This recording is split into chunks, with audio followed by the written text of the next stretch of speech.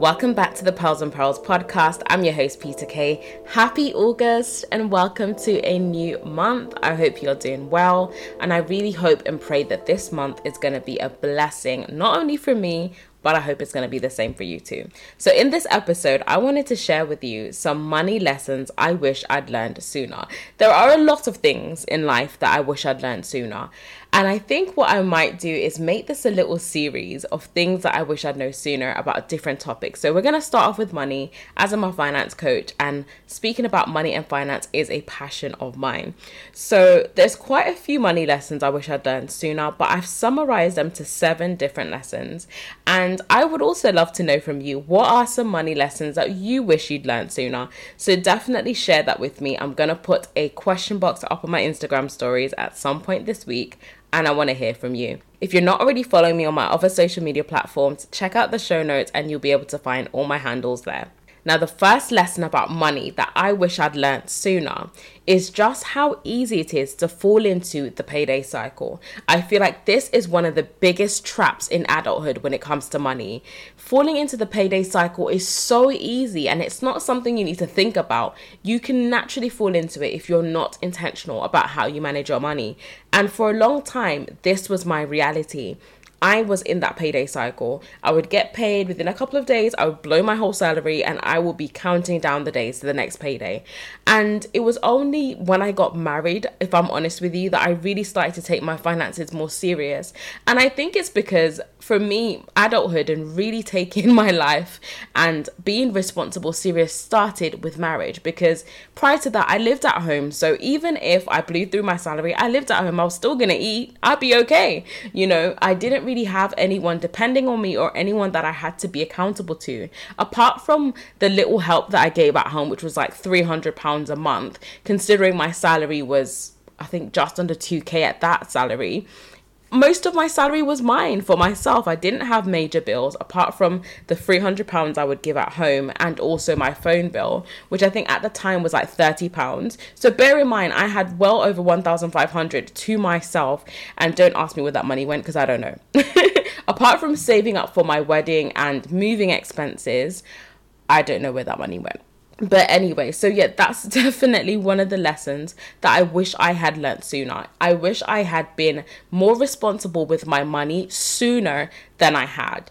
I mean, it's not a major regret, but it's definitely something that would allow me to have more money than I have today.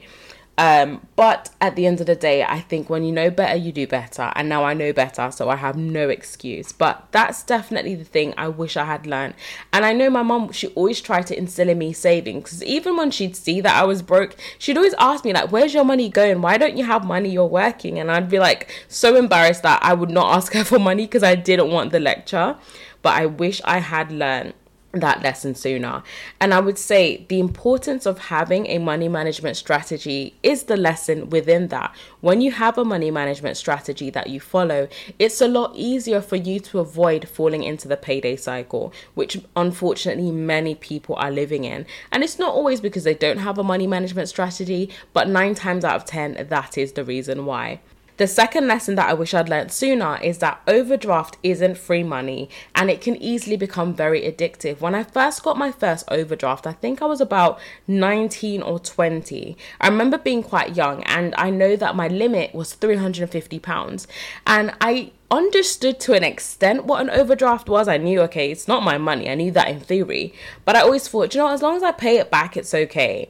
But for me, it definitely became a habit in my early 20s, relying on my overdraft. So what would happen was, within maybe a week or two of getting paid, I'd overspend, my salary would be gone, and I would be pretty much for the next 2 weeks or so using my overdraft to get by. And that did not need to be my reality. It was just a case of me overspending and not having an actual budget, but just going with the flow and going with the vibes and just thinking, oh, well, I know I'm going to pay back the overdraft, so it's okay. So for a long time, it really did become a habit for me.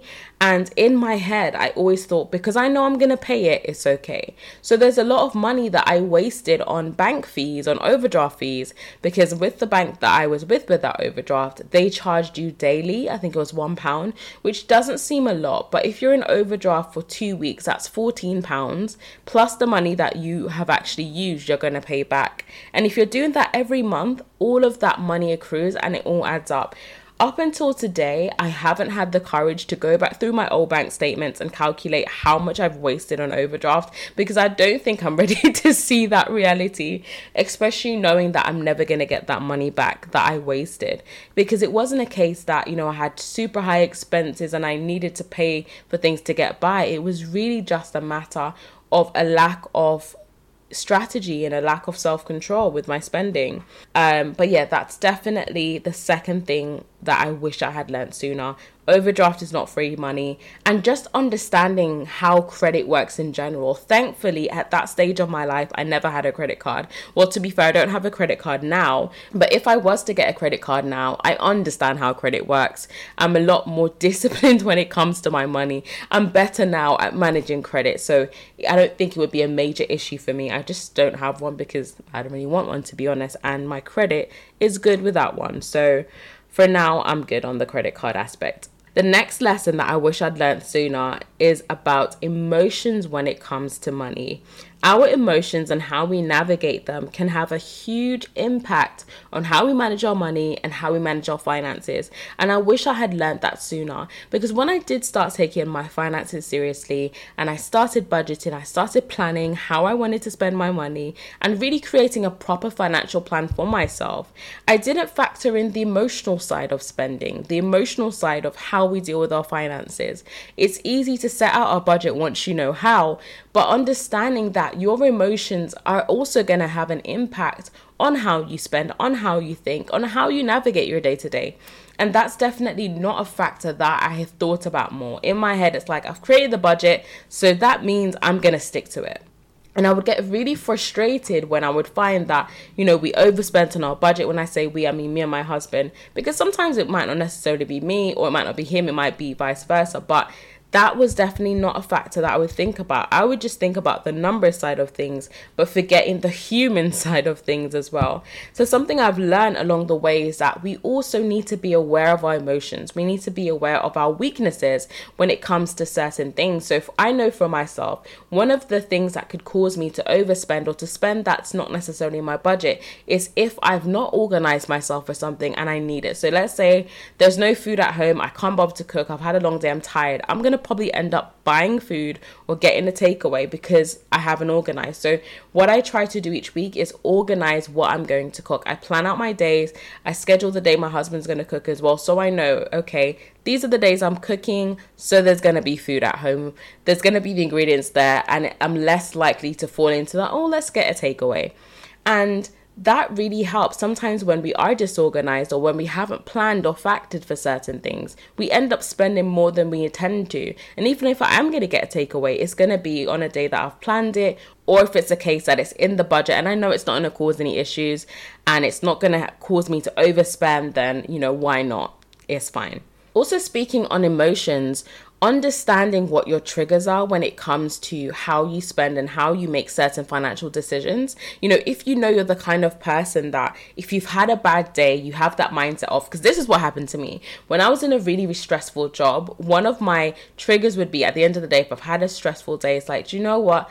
Let me treat myself. So if I saw something that I like, or it might even be something simple like, I don't know, a cake, or a new dessert place, or a new place that sells something nice that I like, I might be then prone to spend because I've had a bad day. And in my head, my brain is telling me, treat yourself. This is going to make you feel better. Buy that thing, eat that thing, it's sweet. It's going to make you feel better. So again, understanding my triggers and understanding, those habits and patterns that I had helped me to actually spend better. So being aware of your weaknesses, if you're the kind of person that you cannot go into a store and not buy something, then if you're having a bad day, or you're prone to the sale and it's not in your budget right now, then don't set yourself up to fail. We often think that we are stronger than we are, and I think when it comes to money and our emotions, it's better for you to be safe than to be sorry. There's nothing worse than buying something and then having that buyer's regret about it. So knowing your weaknesses, knowing the things that triggers you is going to help you so much when it comes to managing your money. Also, another thing that I would say is really important on the emotional front is not making important financial decisions when your emotions are heightened. So, for example, if you are desperate for money, not making financial decisions at that moment in time, because the choices you make is very likely they're going to be poor ones. So many times when people take out excessive credit or loans that they later can't afford, it's often when they are going through a difficult time, when their emotions are heightened, maybe they're stressed or they're quickly trying to solve a problem in their head. What they're going to do is going to solve it, but sometimes it even makes it worse. So when your emotions are heightened, try to avoid making decisions in that moment. It's better for you to make a decision when you're level-headed, when you've truly assessed the situation, when you've actually analyzed what you are getting yourself into, and before taking on any financial commitments, really assessing the pros and cons and whether you can afford to take on that expense or not. Because it's so easy in the moment when your emotions are heightened and you're trying to solve a problem quickly that you make a decision in haste that you'll later regret. So that's definitely something that I would say is super important, and I wish I had learnt sooner. Now, the next lesson I wish I had learned sooner is the idea of making your money work for you. This was not a concept that was, fresh in my mind that I knew about years ago. This was something that I learned within the last 5 years, and I wish I had learned it sooner, because there are so many different investing vehicles that you can use that don't all require a lot of capital to get started. When I was younger and I'd always think about investing, I'd always think I need to have a lot of money to get started. I'd always think about property investing. That's always been something that's been on my mind that I've wanted to do. But again, getting into property and investing in that and owning your own properties does require a lot of capital to get started. So again, for me at that stage, it's like, no, I can't do that right now. So that's out of my head. But making your money work for you, there's so many different vehicles that you can use. And when I learned and understood that investing in the stock market was actually something that was accessible to me, and I started to do my research, I started to have more of an understanding of how it works, and even understanding things like pensions, understanding what your pension is actually invested in and how pensions work.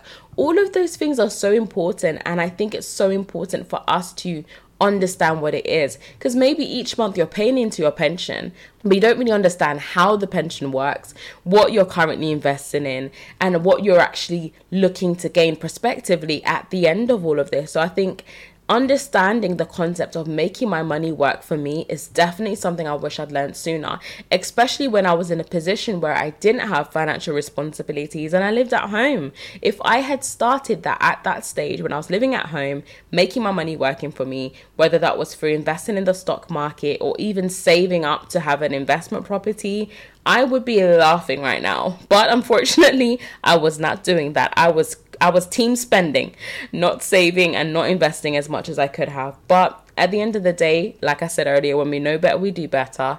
And I know better, so I'm doing better now. So yeah, that's definitely something I wish I had learned sooner. One of the books that definitely spurred me on my journey was reading Rich Dad, Poor Dad. It spoke briefly about budgeting. It definitely introduced the idea of having a strategy for your money. It introduced the idea of making your money work for you, investing in passive income sources, minding your business, the idea of being focused on your finances, on your goals, and really being intentional about how you're going to navigate your money. So that definitely got me thinking a lot about investing, and it really spurred me on my journey to even start. So I would definitely say that I'm very grateful for the Rich Dad Poor Dad book, because it was one of those books at the beginning of my journey that helped me to reframe my thinking when it came to finances. The next lesson I wish I had learnt sooner is about careers, and choosing a career that you enjoy is also as important as the salary. Starting off at the beginning of my career, my focus was mainly, I'm not gonna lie to you, it was on the money. If the money was good, if the bag was good, I was ready for the job. And understanding and having gone through experiences in jobs that I hated, in jobs that were very stressful, toxic environments, all kinds of things. I actually have a YouTube video talking about toxic workplaces, so check that one out.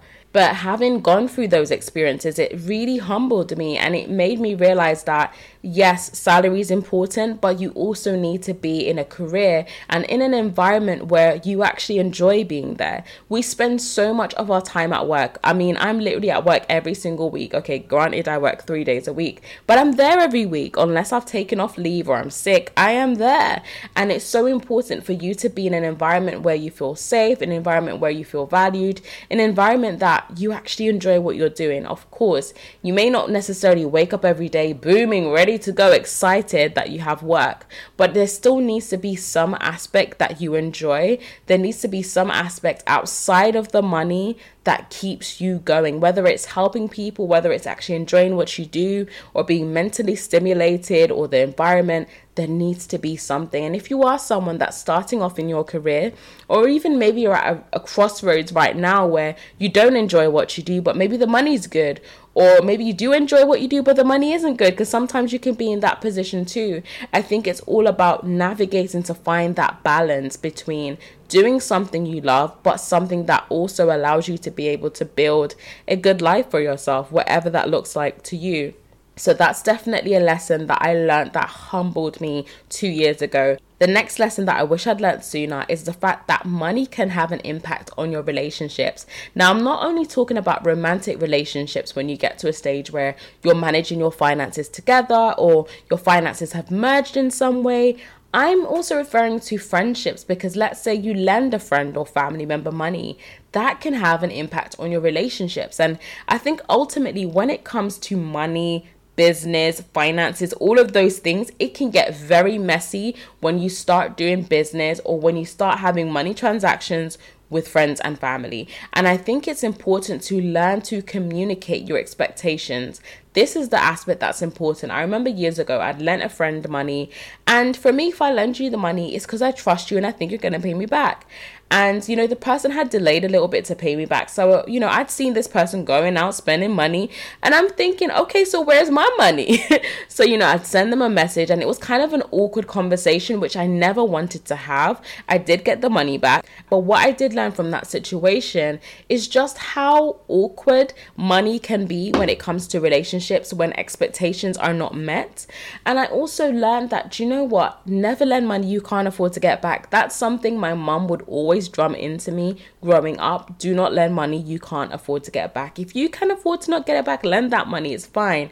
But if it's something you're depending on, do not lend it, because it can cause so many unnecessary issues that you just don't want. So that's definitely something that I learned. And I think also communicating expectations. If you're going to lend someone money, because sometimes it's important to know what that money's for.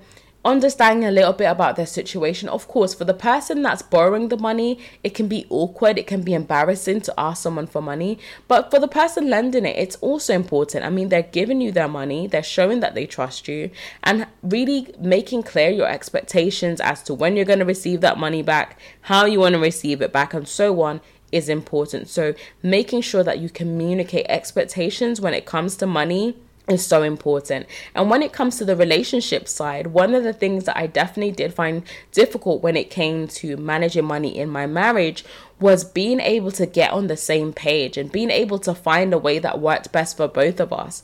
Because going from being single and just doing whatever you want with your money to now having to be accountable to someone else is really difficult. And, sometimes there may be moments where, let's say my husband's overspent on something. And for me, that, that might annoy me or might upset me. But then it's also for me giving him that grace as well, because sometimes I might overspend on certain things, and being able also to communicate my frustrations in a way that's also loving, in a way that's also, not too hard on him, and vice versa. So for me, I would say it was difficult learning to navigate those conversations. Speaking about money is not always easy, especially when you're not on the same page, or you have different ideas about the topic, or it's something that's a bit awkward to talk about. So learning to communicate those things and work through those things and coming to an agreement together was definitely very helpful, and those conversations now are a lot better and a lot smoother.